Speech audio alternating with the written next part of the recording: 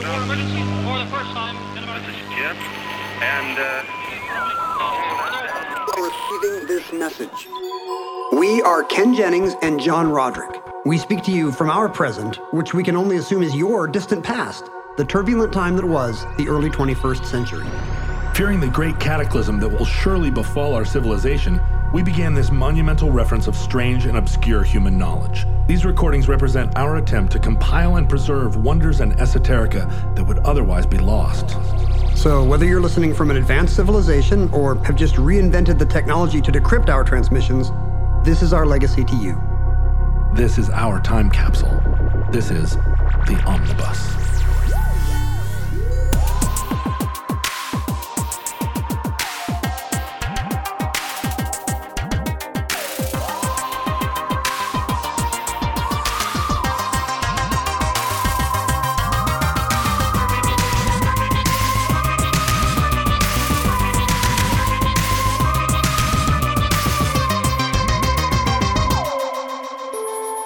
You have accessed entry 823.MT2538, certificate number 50150. Naked came the stranger. Anne, honey, let's face it. All I know how to do is take off my clothes. Naked came... I don't even know how to say it. Naked came the stranger. Well, it's not like a spooky mystery novel. It is to me. Yeah, Sex frightens me. I know. I don't... Well, Naked. Is there any scenario where you see a naked stranger and it's not a little scary? Well, you're right. All nakedness is a little scary. Strangers are scary. Especially if the stranger is coming, as it were. I mean... I think it depends on how... you can know somebody a brief period of time and they are still a stranger, but you know them a little. And so I guess naked came the stranger. The question is, how strange is this stranger? Right. If you see and how naked. Right. If you see someone that's naked and coming and a complete stranger, I think that's scarier than if they're like, oh, I mean, this is a stranger, but we've known each other for like 2 hours. There have been movies that have kind of milked the scariness of seeing someone naked where you don't expect to see them naked. Right. And it doesn't always have to be like the crone in The Shining. Right. Like it's even kind of spooky and I don't know, just kind of disturbing in a way when like Isabella Rossellini's nudity in Blue Velvet, I think, just because it's so weird to see someone walking down the street naked. It's too vulnerable. Yeah, it feels like something terrible has happened or is about to happen. Which is probably usually true when someone's walking naked down the street. Have you ever seen someone walking naked down the street? I don't think so. I mean, not being a woman, I have not been like exposed to in public by a creep or a flasher. Right. But that's happened to virtually every woman I know. Right. At some point. I don't know if that counts as naked. I have seen naked people in the street, and it has never been a good scene. It's been a bad scene every time, and they've been women, not men. So you're right. Drugs are involved. Yeah, drugs and bad times all around. But yeah, there have been other times when someone who is nominally a stranger, but a new friend, has been naked, still a stranger for the most part, and yet it's not a terrible thing. A stranger is just a friend you haven't met yet, That's John. right. Or a stranger is a friend that you met a couple of hours. Ken, you are a famous author. I am not.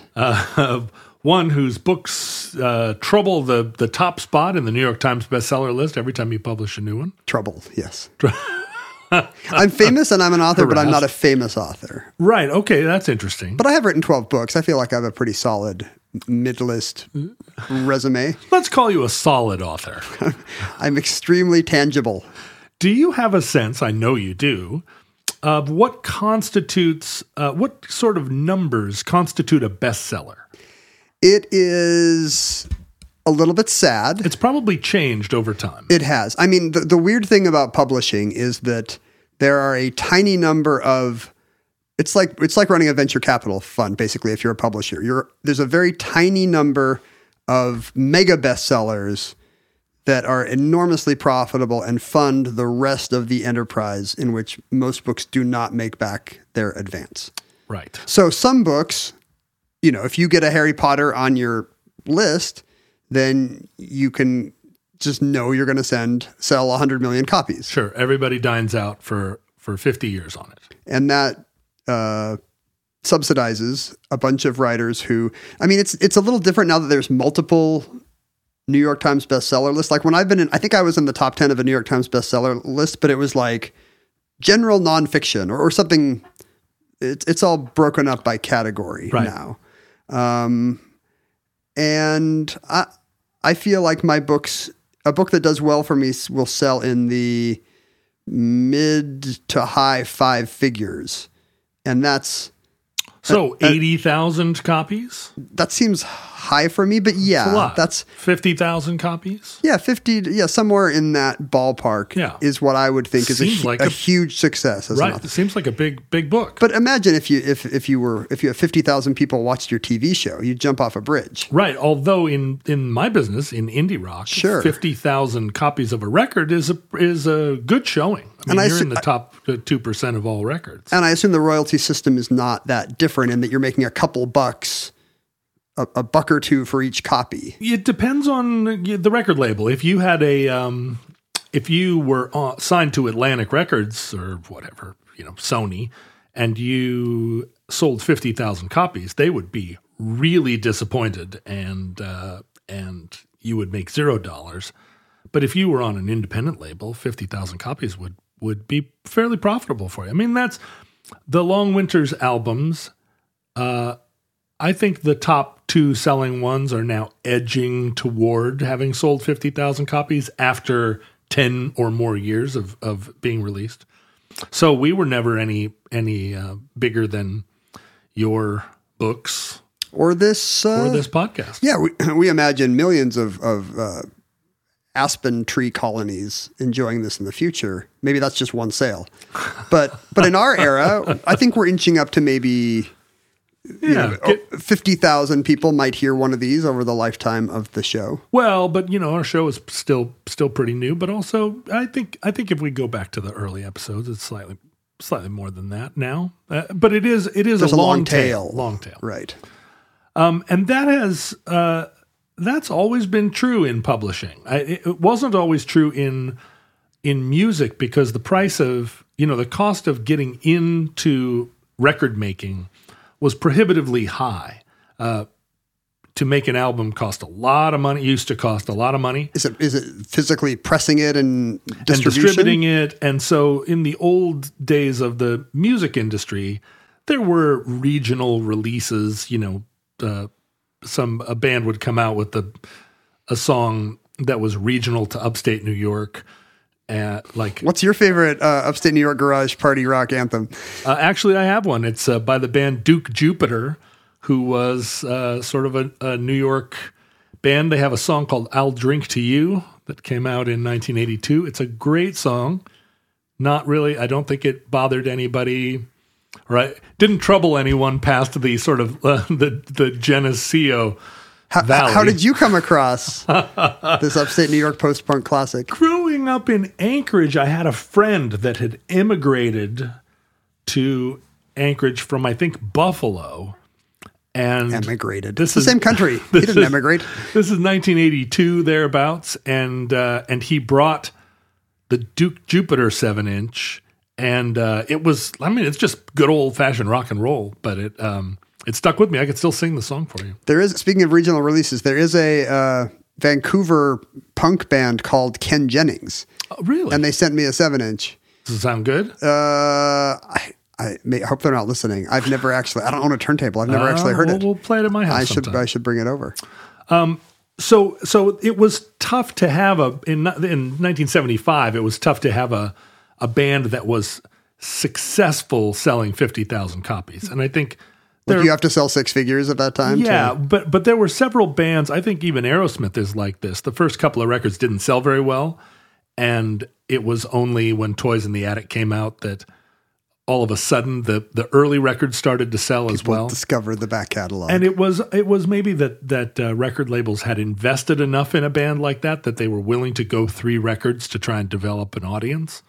But that doesn't happen anymore in any field. No, in any field. But in the small scale, and this was our problem with iHeartMedia, right?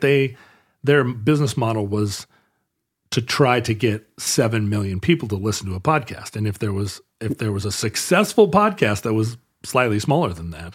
Once they found out you were one of the mid-list shows, we felt very good about that, and that was not their emphasis. Right. They didn't support the show after that.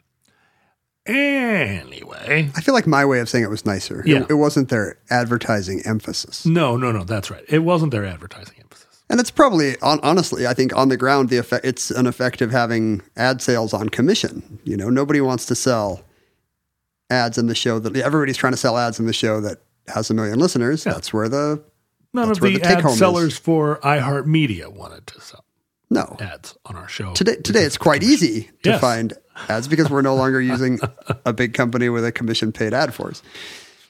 In the old days of publishing, and this is up until the 50s and 60s, book publishing was really a largely, I guess as you're describing it is today, largely a loss leader.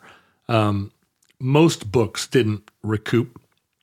The few ones that did supported the industry, but it was very much an old boy network and one of a kind of literati, East Coast smarty pantses that were publishing middling books. Every once in a while you'd get a Philip Roth that would become popular because his book had 50 pages worth of masturbation talk.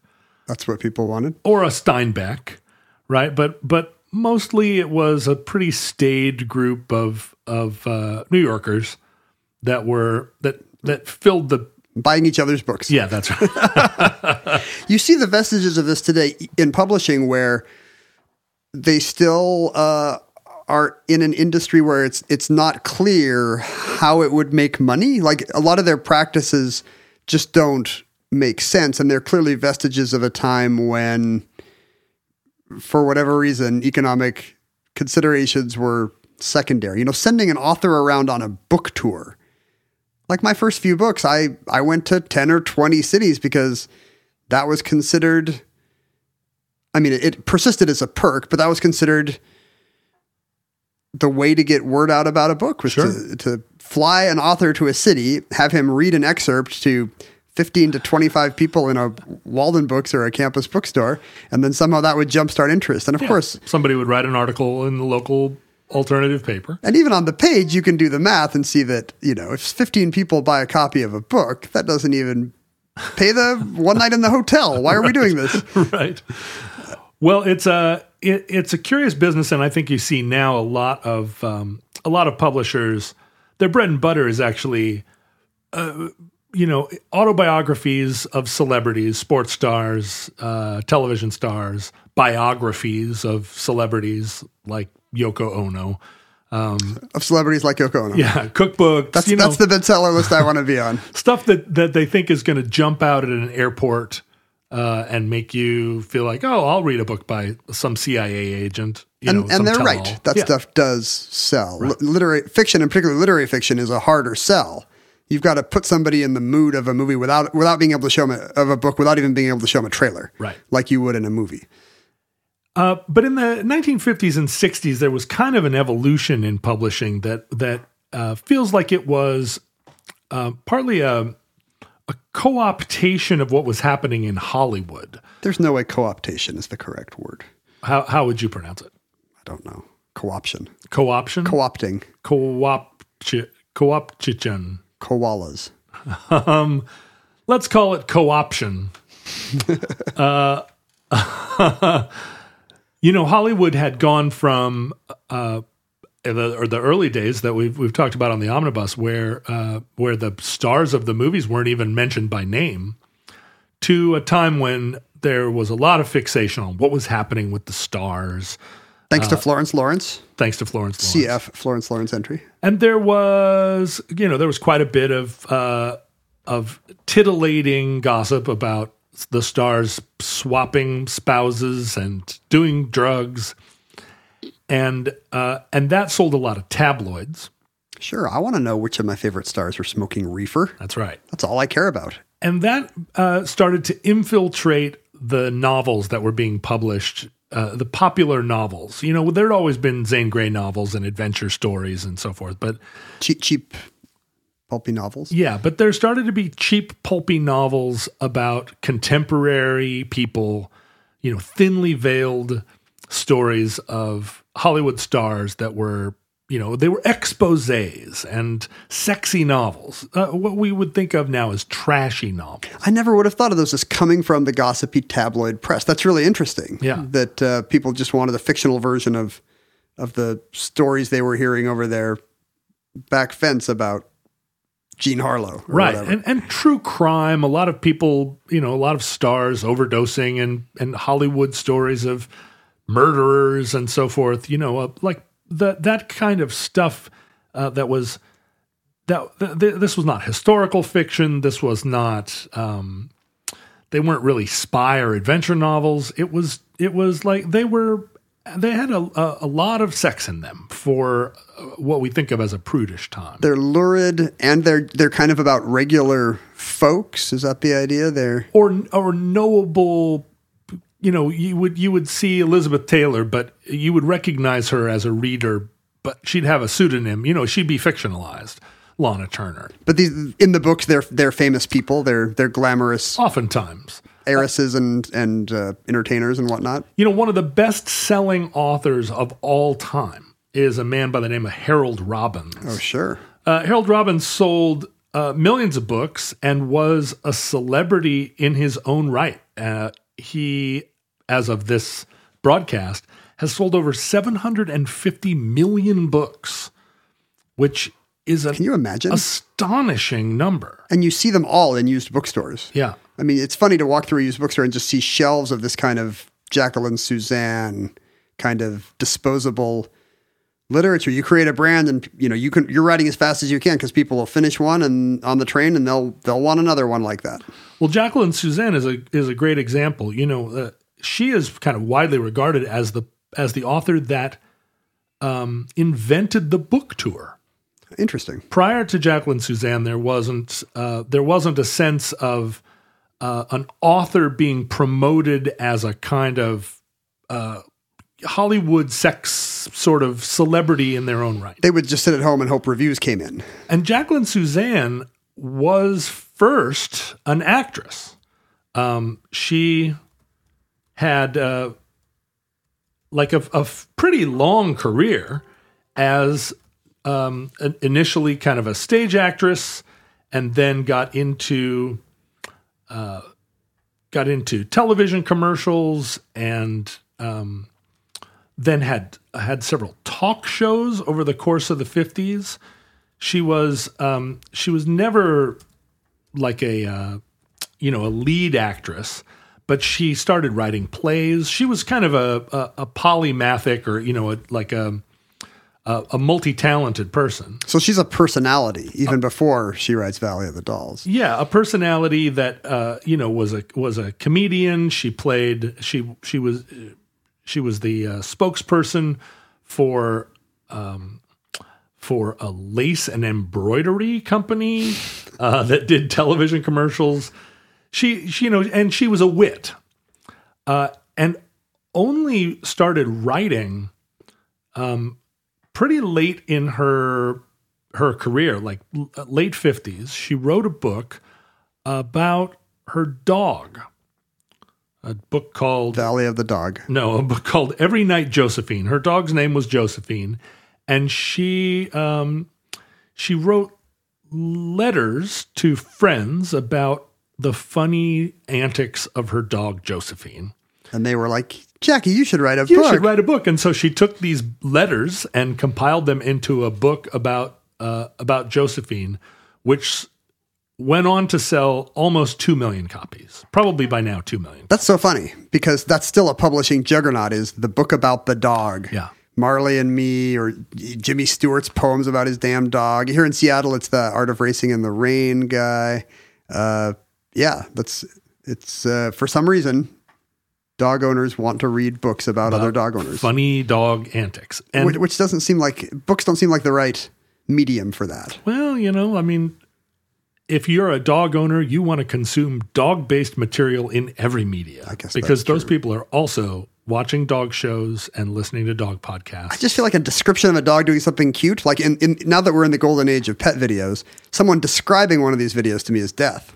Well, the thing about it is people like to, I think, they like to anthropomorphize dogs. That's true. The book gives you narration and viewpoint, and Right. So you can impart to the dog all kinds of motivations within a book, whereas a dog video, you're just left to wonder. I thought it was, when I was a kid, I didn't like dog books. I thought they were boring. I mean, when the boy has a dog and then the dog dies, of course, I read many of those. Sure. But if it was The Incredible Journey or Ribsy or something from the point of view of the dog, I just realized very quickly, this dog has nothing to say. This dog doesn't even own clothes. Like, what? Why do I care about what it thinks? Like, it would eat its owner's face off. Yeah, it's a dumb Ribsy dog. would eat Henry Huggins's face off after the apocalypse. Well, I think in the case of Josephine was a little sort of lapdog. And so not as likely to eat Jacqueline Suzanne's face. True. But when the book started to sell and when it was popular, Jacqueline Suzanne, who had a long career in front of the camera or in the spotlight and liked that part of life, went on a tour with Josephine the dog and became a draw. People would come they loved it so much. They would come to meet her, get her to sign books. She was very, she catered to bookstores. She was she sent a lot of thank you letters. And so in a way invented the idea that an author would go around the country and meet her fans, sign books. And really they just came to meet Josephine the dog and Suzanne together. They were it was a package deal. And authors regard that as a perk. They don't get out of the house much. Right. So the fact that they could actually go around the country and order room service, very exciting to these That's people. right. They get to actually meet human beings. I was at a book event once and I was asked if I wanted to meet Good Dog Carl. And, I was introduced to this dog that I was apparently supposed to know. And I pretended to be a huge fan of Good Dog Carl and his owner, who writes children's books about Good Dog Carl. I was like that when someone introduced me to J.J. Abrams. I was like, hey, it's nice to meet you. You're some famous person. Jacqueline Suzanne then wrote Valley of the Dolls, which was a massive success. And it was exactly this kind of book, sort of story of three women. The titular dolls in this book are drugs, right? The dolls are not the women. Is that drug slang? I don't know. Dolls? Well, she invented it. Dolls were her sort of like code word for amphetamines. And so all three of the main characters in the book are, they're all women from various walks of life and their lives are destroyed by amphetamines, but there's a lot of sort of sexy. I'm sure there's lots of sexual adventures on the way. I mean, that was the appeal of a lot of these books.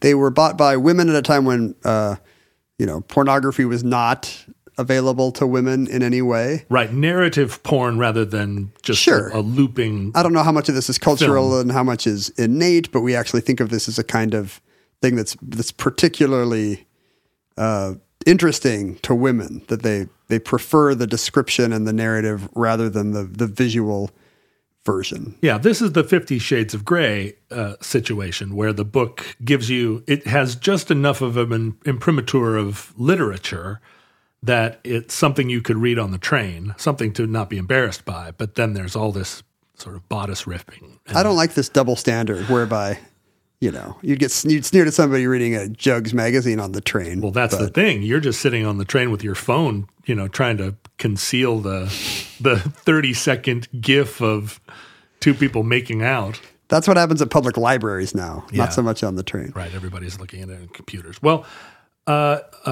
Valley of the Dolls was a massive success, as I say, but also critically panned by everyone. There wasn't a single person in the literati, in the New York publishing world, in the New York Review of Books, on television even, anyone who was reviewing books at the time, gave it 2 thumbs down.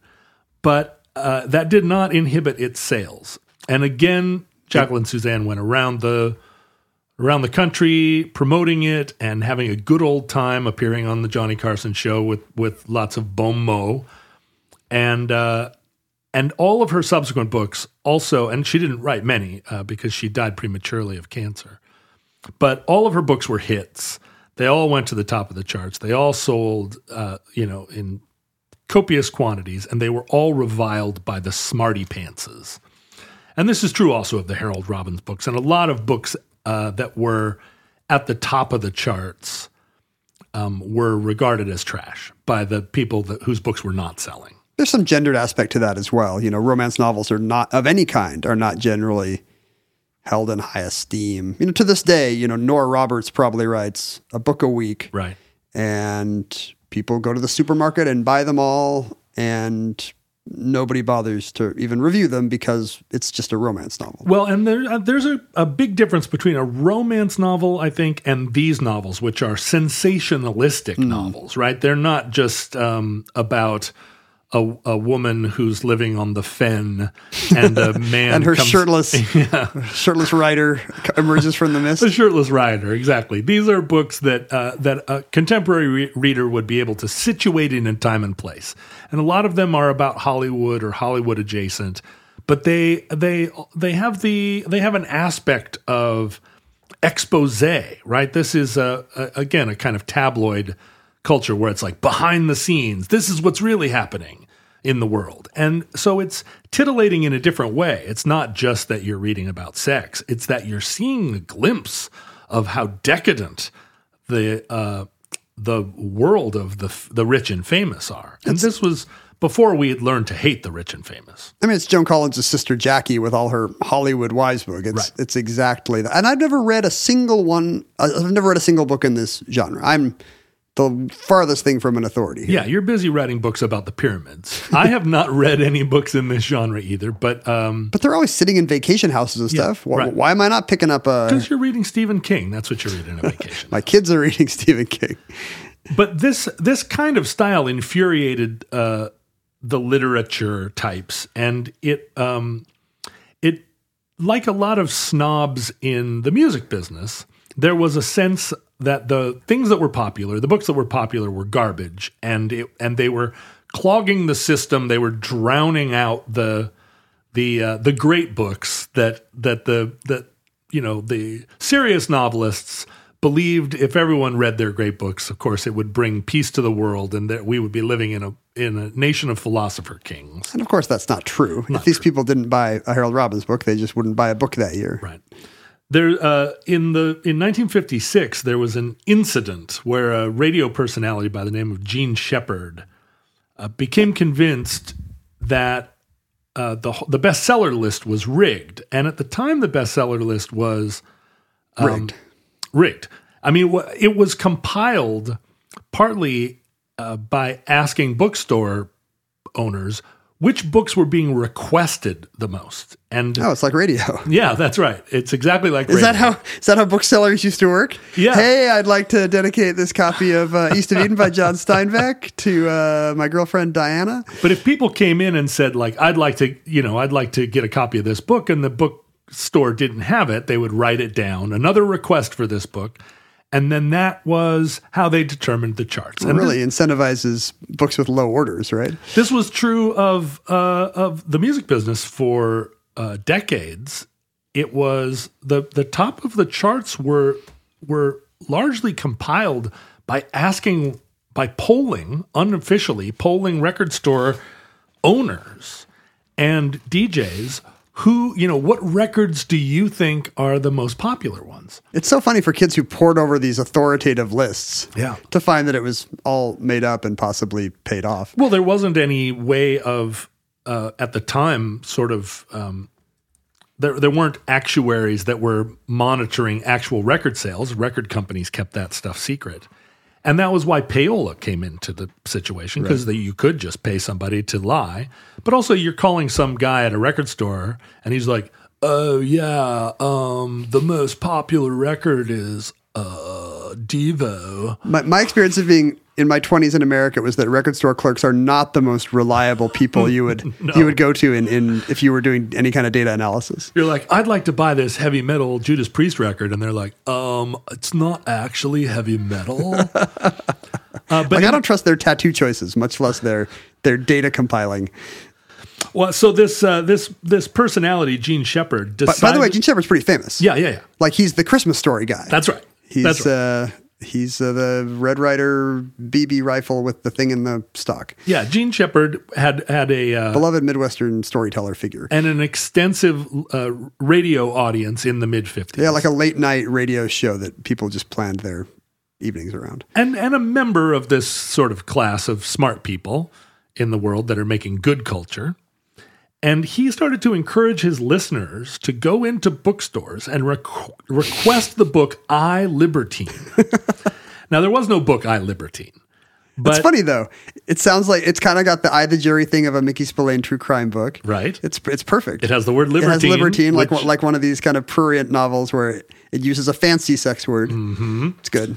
And enough of his listeners got in on this hoax that I, Libertine shot up the New York Times bookseller list and became like a publishing sensation, and there was no book. Without existing. And it's so like Chinese democracy or whatever. Long after it was already like on the top of the charts, Gene met with an author named Theodore Sturgeon and contracted him to write I, Libertine. And they put together a very lurid cover of a sort of 18th century dandy, and the book cover is filled with little jokes, inside references. And he wrote this book. Theo Sturgeon sat down and wrote he tried to write it in one uninterrupted typing session. Just like wrote until he passed out.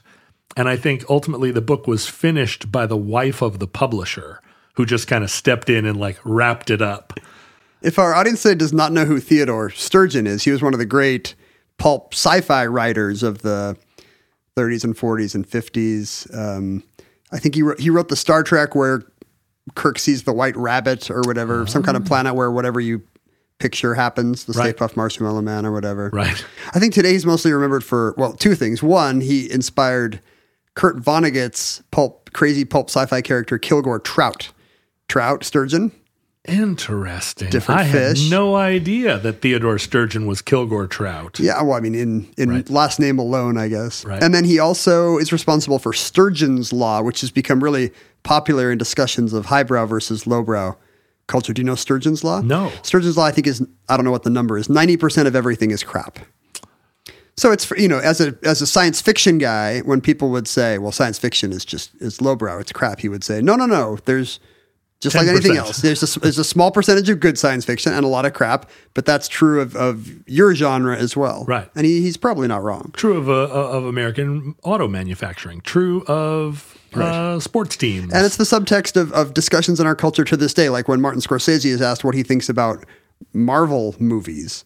The assumption is that your average prestige gangster movie is more interesting or individualistic than your average Marvel Studios product, which I would probably agree with.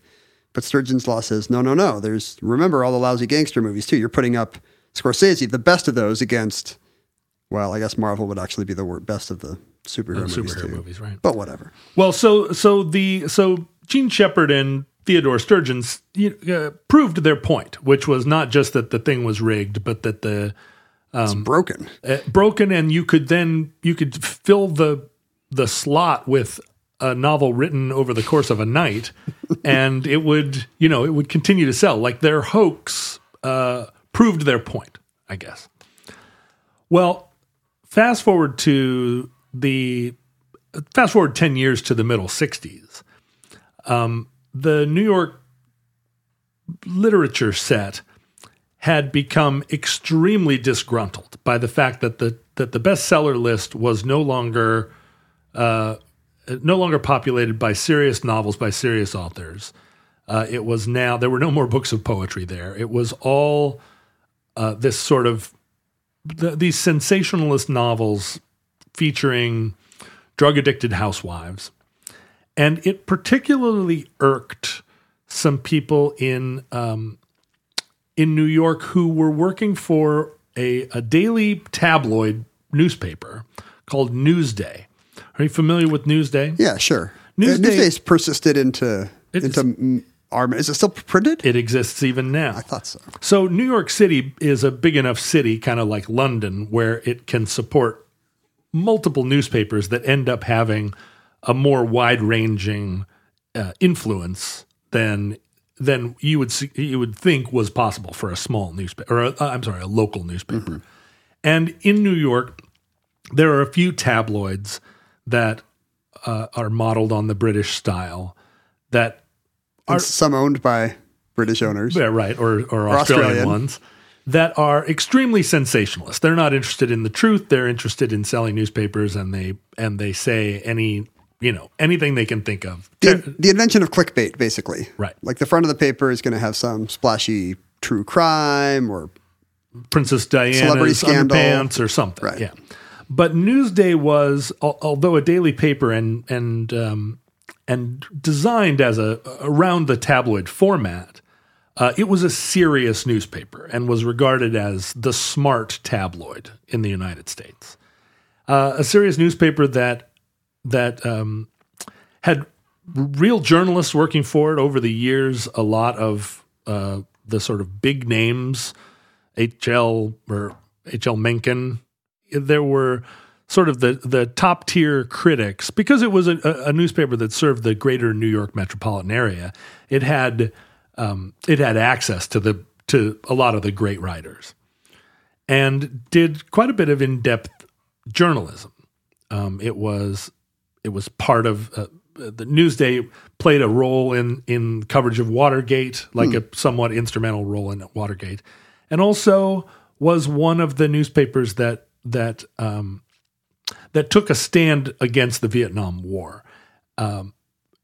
During the sort of mid-'60s, it was actually edited by Bill Moyers, who had been a speechwriter for Kennedy and Johnson. And Bill Moyers, of course, we know as a later day television personality, PBS journalist. But he was the editor. It was and they famously published the writings of John Steinbeck in the late 60s. We talked about this phenomenon in our last episode. Steinbeck had been a famous and revered liberal throughout the mid part of the 20th century, a real New Dealer who, by the 60s, found himself on the wrong side of politics, believing he was still a liberal, believing he was still everyone else changed. He was the Al Cap of this story. Mm-hmm. And he wrote a series of articles. He actually traveled to Vietnam, Steinbeck.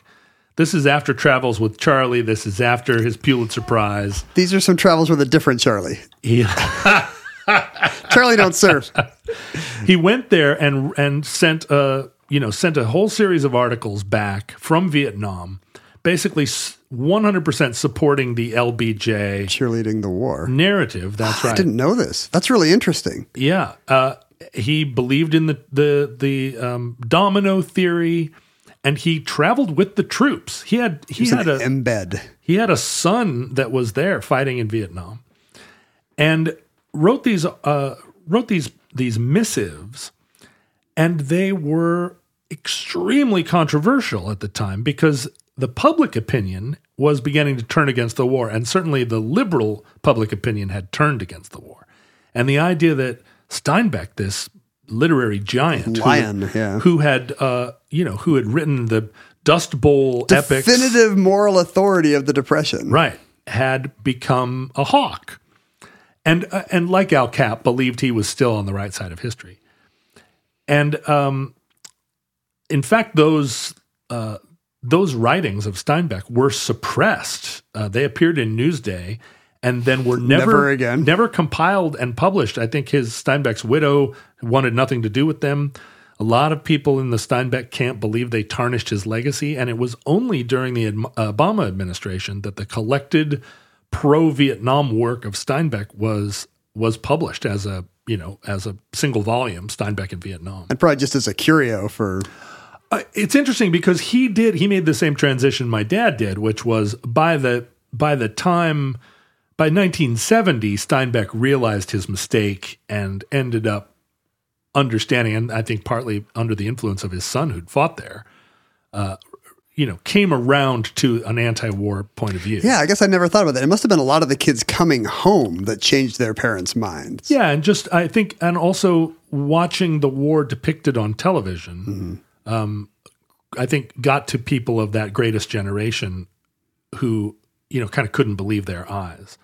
And I think the consensus about his writings about Vietnam were that he was thinking aloud in the newspaper, and he was indignant, but also you could hear his voice just kind of processing the war and maybe trying to explain it to himself. I mean, that comes with being an authority for decades, right? You just kind of assume there's going to be an audience for your musings, and sometimes they should maybe be a little more examined. Right.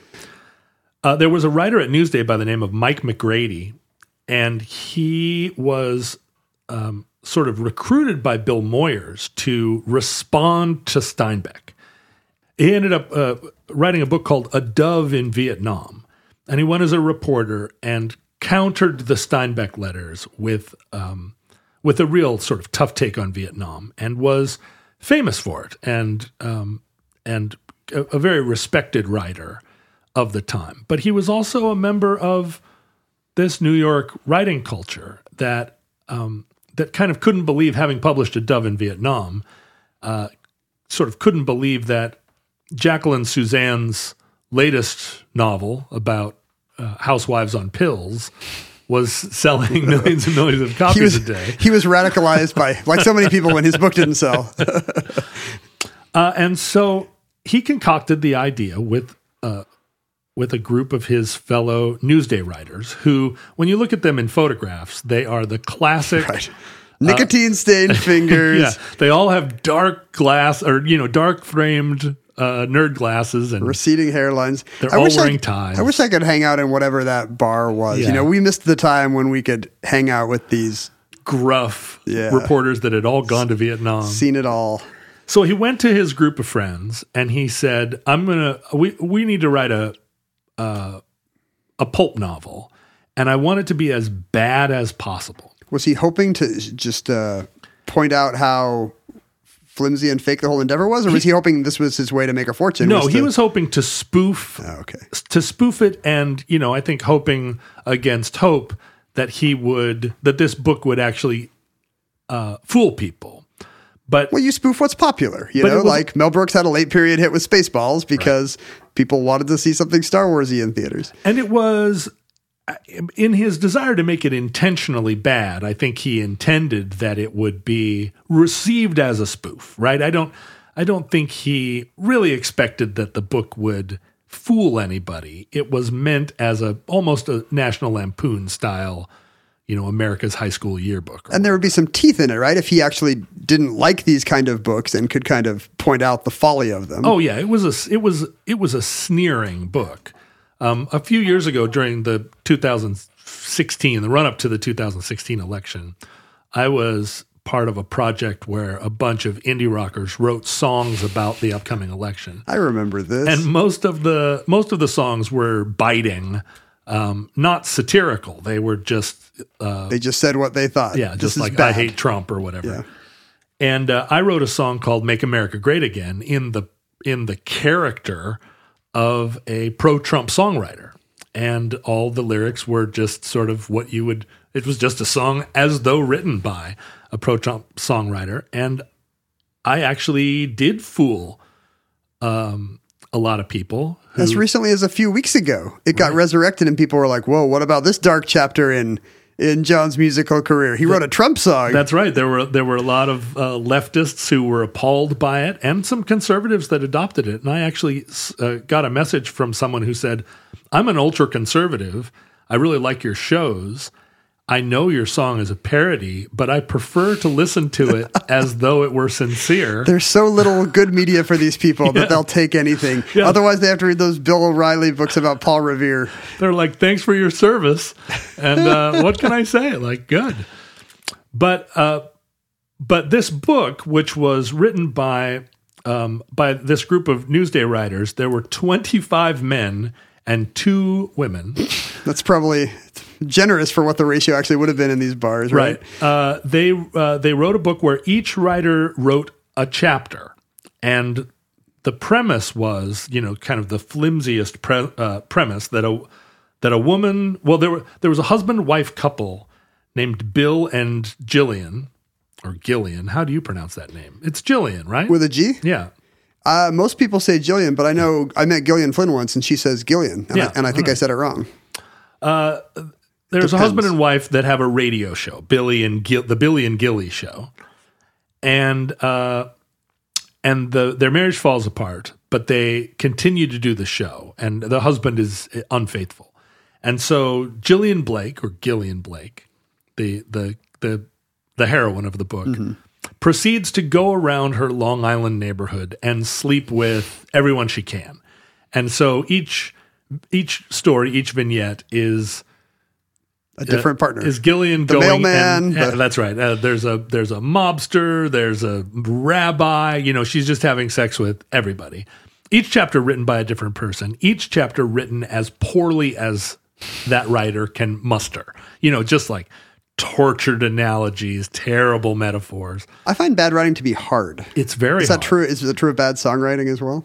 Well, yeah, it is. And in fact, when Mike McGrady was editing the book, he said he really had to work hard to dumb the writing down. A lot of these writers were just too good, and they couldn't stop themselves. Right? Once they got into it, they were actually writing fairly good writing. They published the book under the pseudonym Penelope Ash, and that's Ash with an E. A woman that they portrayed as a frustrated housewife from Long Island who wrote this book, as part of her. She wasn't actually sleeping with everybody in the neighborhood. This was her. She's working through some things. Yeah, this was her sex fantasy. And they actually got a picture of Mike McGrady's sister-in-law, who was a beautiful girl, and put her on the back cover. And they reached out to Lyle Stewart, a man that we've met before on the Omnibus. Remind me. As the publisher of the Anarchist Cookbook. Oh, right. And Lyle Stewart was, a dirty book peddler, but not like a smut book peddler, but like he was the guy that wanted to publish all the books that no one else dared. He was a friend of Bill Gaines, the publisher of Mad Magazine. Because there could have been obscenity trials back then. Right. And these were books that this was the era when they were really pushing pushing censorship laws, pushing the First Amendment as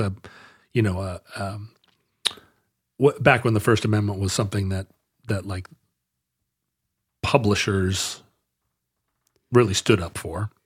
Well, he would have been a test case. Right. There's some legal risk in printing stuff like that back then. And he ended up, Lyle Stewart, one of the downsides of being Lyle Stewart is he ended up publishing the Turner Diaries, which was the conspiracy book that influenced Timothy McVeigh, or reputedly did.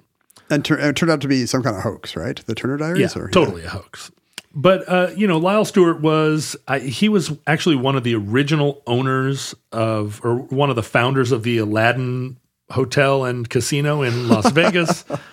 He published a lot of books on like how to gamble, how to game the system. Well, his books must have paid then. This business was doing pretty well for him. Yeah, it was. Even if they're in kind of shady back of magazine ads. He published a magazine called Expose. It's part of this same sort of like sensationalist celeb gossip culture. And so Lyle Stewart published Naked Came the Stranger. They actually it was Lyle Stewart that, in reading a Hungarian nudist magazine, found a picture of a beautiful blonde girl with her back to the camera, a shapely naked girl with long blonde hair, and he just ripped the page out of the magazine and made it the cover of the book.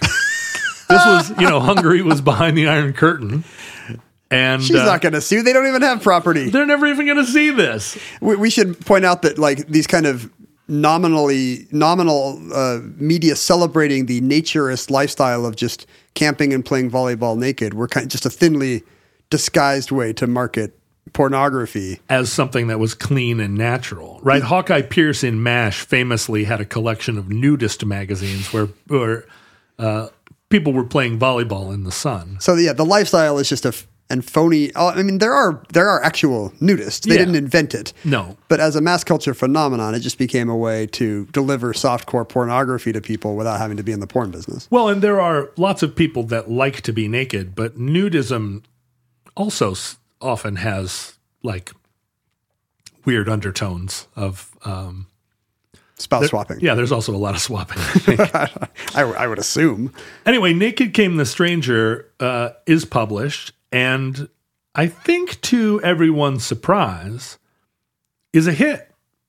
Starts selling. Sells 30,000 copies. How much awareness is there out there that it's a spoof? None at the time. Penelope Ash is the fiction of her is maintained.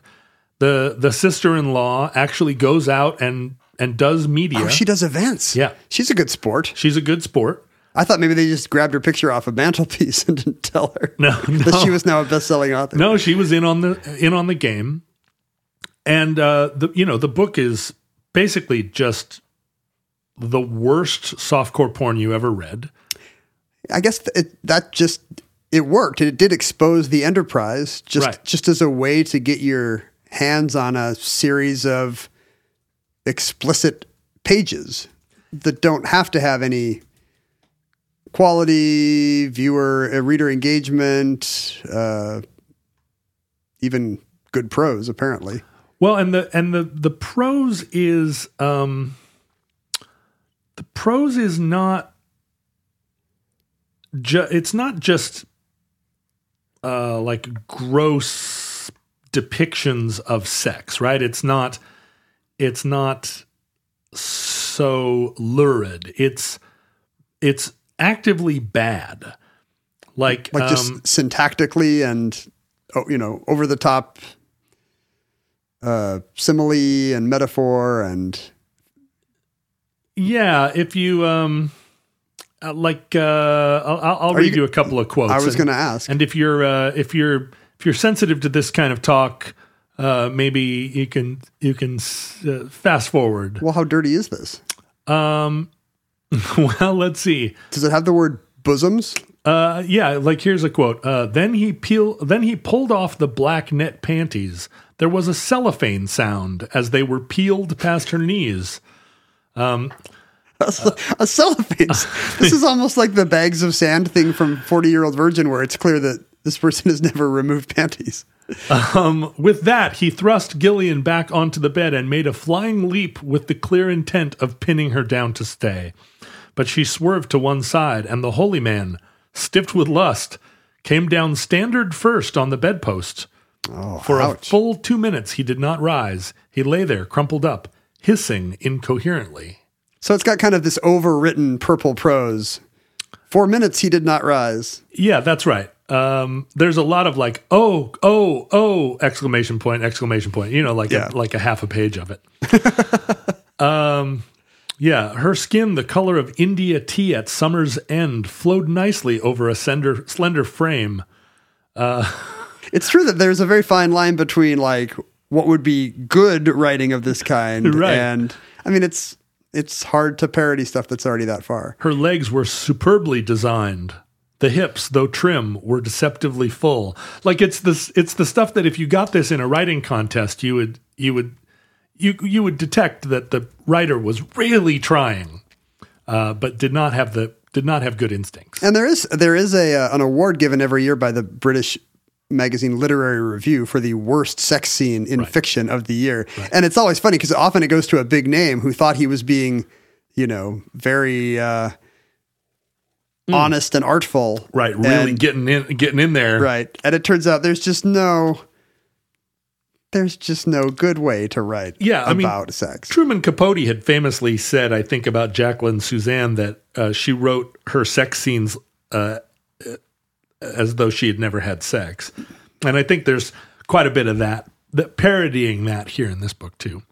So Mike McGrady decides to reveal that it's a hoax, and they're booked on the David Frost show. Penelope Ash is booked on the David Frost show, and a lot of people tune in. The audience is full of women breathlessly awaiting the appearance of their new literary star. Does Frost know what he's getting into here? Frost does. Okay. And so Frost calls out the author, Penelope Ash, and instead of this comely young writer, 25 men in black suits with Woody Allen glasses march out onto the stage, and the two women also are there, and it's a big hilarious reveal. And they think that the hoax is, they've perpetrated their hoax. They've proved their point that you can write a book intentionally trashy and it would be a bestseller. But at the revelation, book sales actually increase. And sure, people are talking about it. The book becomes an enormous hit, even though it's commonly understood that it was written as a hoax. Well, because now we know it does two things. Like, we already knew it could titillate housewives. It can continue to do that, right, apparently. And now there's a new second audience that wants to snigger at the jokes, but also they're getting some trashy writing too. And you see Naked Came the Stranger even now in vacation houses. It still has that sexy picture. Although the Hungarian photographer and his model eventually, I think after the fall of the Iron Curtain, came after the publisher for royalties and won. Imagine if you're somebody who in the 90s and you see the Berlin Wall fall, your first thought is, oh crap, what if that Hungarian woman finds out? But the sad part of the story is that Mike McGrady, a respected and awarded journalist, and a lot of there were more than a couple of the writers of the chapters of the book were Pulitzer Prize winners. Like there are quite a few lauded and respected writers. They became known primarily for Naked Came the Stranger. Like A Dove in Vietnam is not anything close to the first line on Mike McGrady's obituary. And he went on to kind of continued to have an illustrious journalism career. He is the person who popularized the word house husband, or invented it. Oh, interesting. He decided to take a year off and take the role of house husband as his wife worked, and then wrote a book about it. And one of these gimmicky 1-year experiential journalism things. Yeah, but became a national celebrity because he was. Sure, I bet he was on Donahue 6 times. Yeah, the first person to come out as a house husband. Except it didn't work. Stay-at-home dad caught on. Yeah, that's right. House husband never actually worked. He also ended up writing a couple of books with the porn star Linda Lovelace because he'd always been a feminist, but he became kind of a radicalized feminist as a result of his experience in this world of the sort of exploitative pulp sex fiction. And these are books about the porn industry? Or? So Linda Lovelace, in the 80s, she'd famously starred in Deep Throat, and then in this book Ordeal that she wrote with Mike McGrady, she revealed that her husband had forced her to make the porn film, and it was an expose of the seedy underside of the porn industry. Not unusual. There is plenty of coercion. And this came out in the mid 80s during the Nancy Reagan administration, Tipper Gore era, where there was a lot of hand-wringing about adult porn, entertainment. But it was also the era when adult entertainment was exploding with the rise of the VHS tape. But at least Mike and Linda were telling people they should feel bad about that. Yes. And Gloria Steinem wrote the introduction to the second book. Like Linda Lovelace became a hero of mid 80s feminism. Yeah. She lived a tragic life. But anyway, sadly, Mike McGrady now is almost universally known primarily as the writer of Naked Came the Stranger. He wrote a book afterwards called Stranger Than Naked, a primer of how to write dirty books for fun and profit. That's his publisher saying like, hey, what can you do that Well, but he made the book it's a romp about having done Naked Came the Stranger, but he was actually offered $500,000 to write a sequel. Wow. To write an equally bad sequel. And he wouldn't do it? He didn't do it. He felt like it was beneath his dignity. I just think he should not be ashamed of. Is he still with us or is he passed on? He's died. I mean, I don't think you should feel bad about if your lone accomplishment is a really good joke. I mean, he told a joke that entertained millions of people when they weren't in on it, and then again when they were. That's hard to do. He should be proud. It is, and I think if you are a serious writer or musician or artist, and your novelty song is what? Yeah, you believe that about yourself, and then you have a novelty hit or you write a joke book that's a hit. You never can, or it's rare that you embrace it and say like, I guess I'm a clown now. I mean, dying is easy. Comedy's hard. And that concludes Naked Came the Stranger. Entry 823.MT2538. Certificate number 50150. Futurelings, you know by now that John and I were not invulnerable to the pressures of our time. We did not read Jacqueline Suzanne books, but we did something even trashier. We were on social media as at Omnibus Project, at Ken Jennings, and at John Roderick specifically. I mean, don't get me wrong, it's classy content.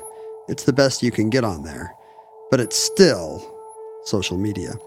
We received electronic mail at theomnibusproject@gmail.com. And please do not send us trashy paperbacks from your beach vacation, but send us anything else you want to P.O. Box 55744, Shoreline, Washington, 98155. That's where the Omnibus Project receives its physical mail. If you would like to donate to continue to support John reading dirty books at you, you can do that at patreon.com/Omnibus Project. Hey, maybe that should be a listener incentive. You'll read, at a certain level, you'll read chapters of trashy novels to people. I would love it. I mean, not even trashy novels. I'll just straight up read transcripts of 70s porn movies. They're at least as good. People fall asleep to this show. Maybe there are people for whom that would be comfort food. Your voice reading Valley of the Dolls or Beyond the Valley of the Dolls or whatever. Her breastises heaved with excitement. With bosomy excitement. As he wandered sultrily up against the bedpost. We did not mention the Futurelings who congregate on Facebook and or Reddit. Look them up. Look them up. Why not? See what they're up to. Like, what could go wrong? If you're in the neighborhood, it's like my dad used to say about some like distant cousin. Oh, you're in Minneapolis? Look him up. People often think that will happen. I know two people in a city. They should hang out. Yeah, right. Nope, not going to look them up. Got other things planned. Futurelings, from our vantage point in your distant past, when we still copulated because there were still distinct sexes instead of your future where you're all hermaphrodites. All reproduction has been replaced by video games. Right. Right. You rub your bark against one another and repopulate the earth. Or I guess it's conceivable that it's just a fungus, that there's a fungus among us. Spores. Very easy. Yeah. You just send out spores whenever you want, and maybe you get baby fungi. Yeah, depending on, it's not even their final form. Fungi or fungal. You don't know. You don't know when the mushroom gender reveal happens. Really terrible, and you should be ashamed. It's not great. We hope and pray that the catastrophe we fear may never come. But if the worst comes soon, this recording, like all our recordings, may have been our final word. But if Providence allows, we hope to be back with you soon for another entry in the Omnibus.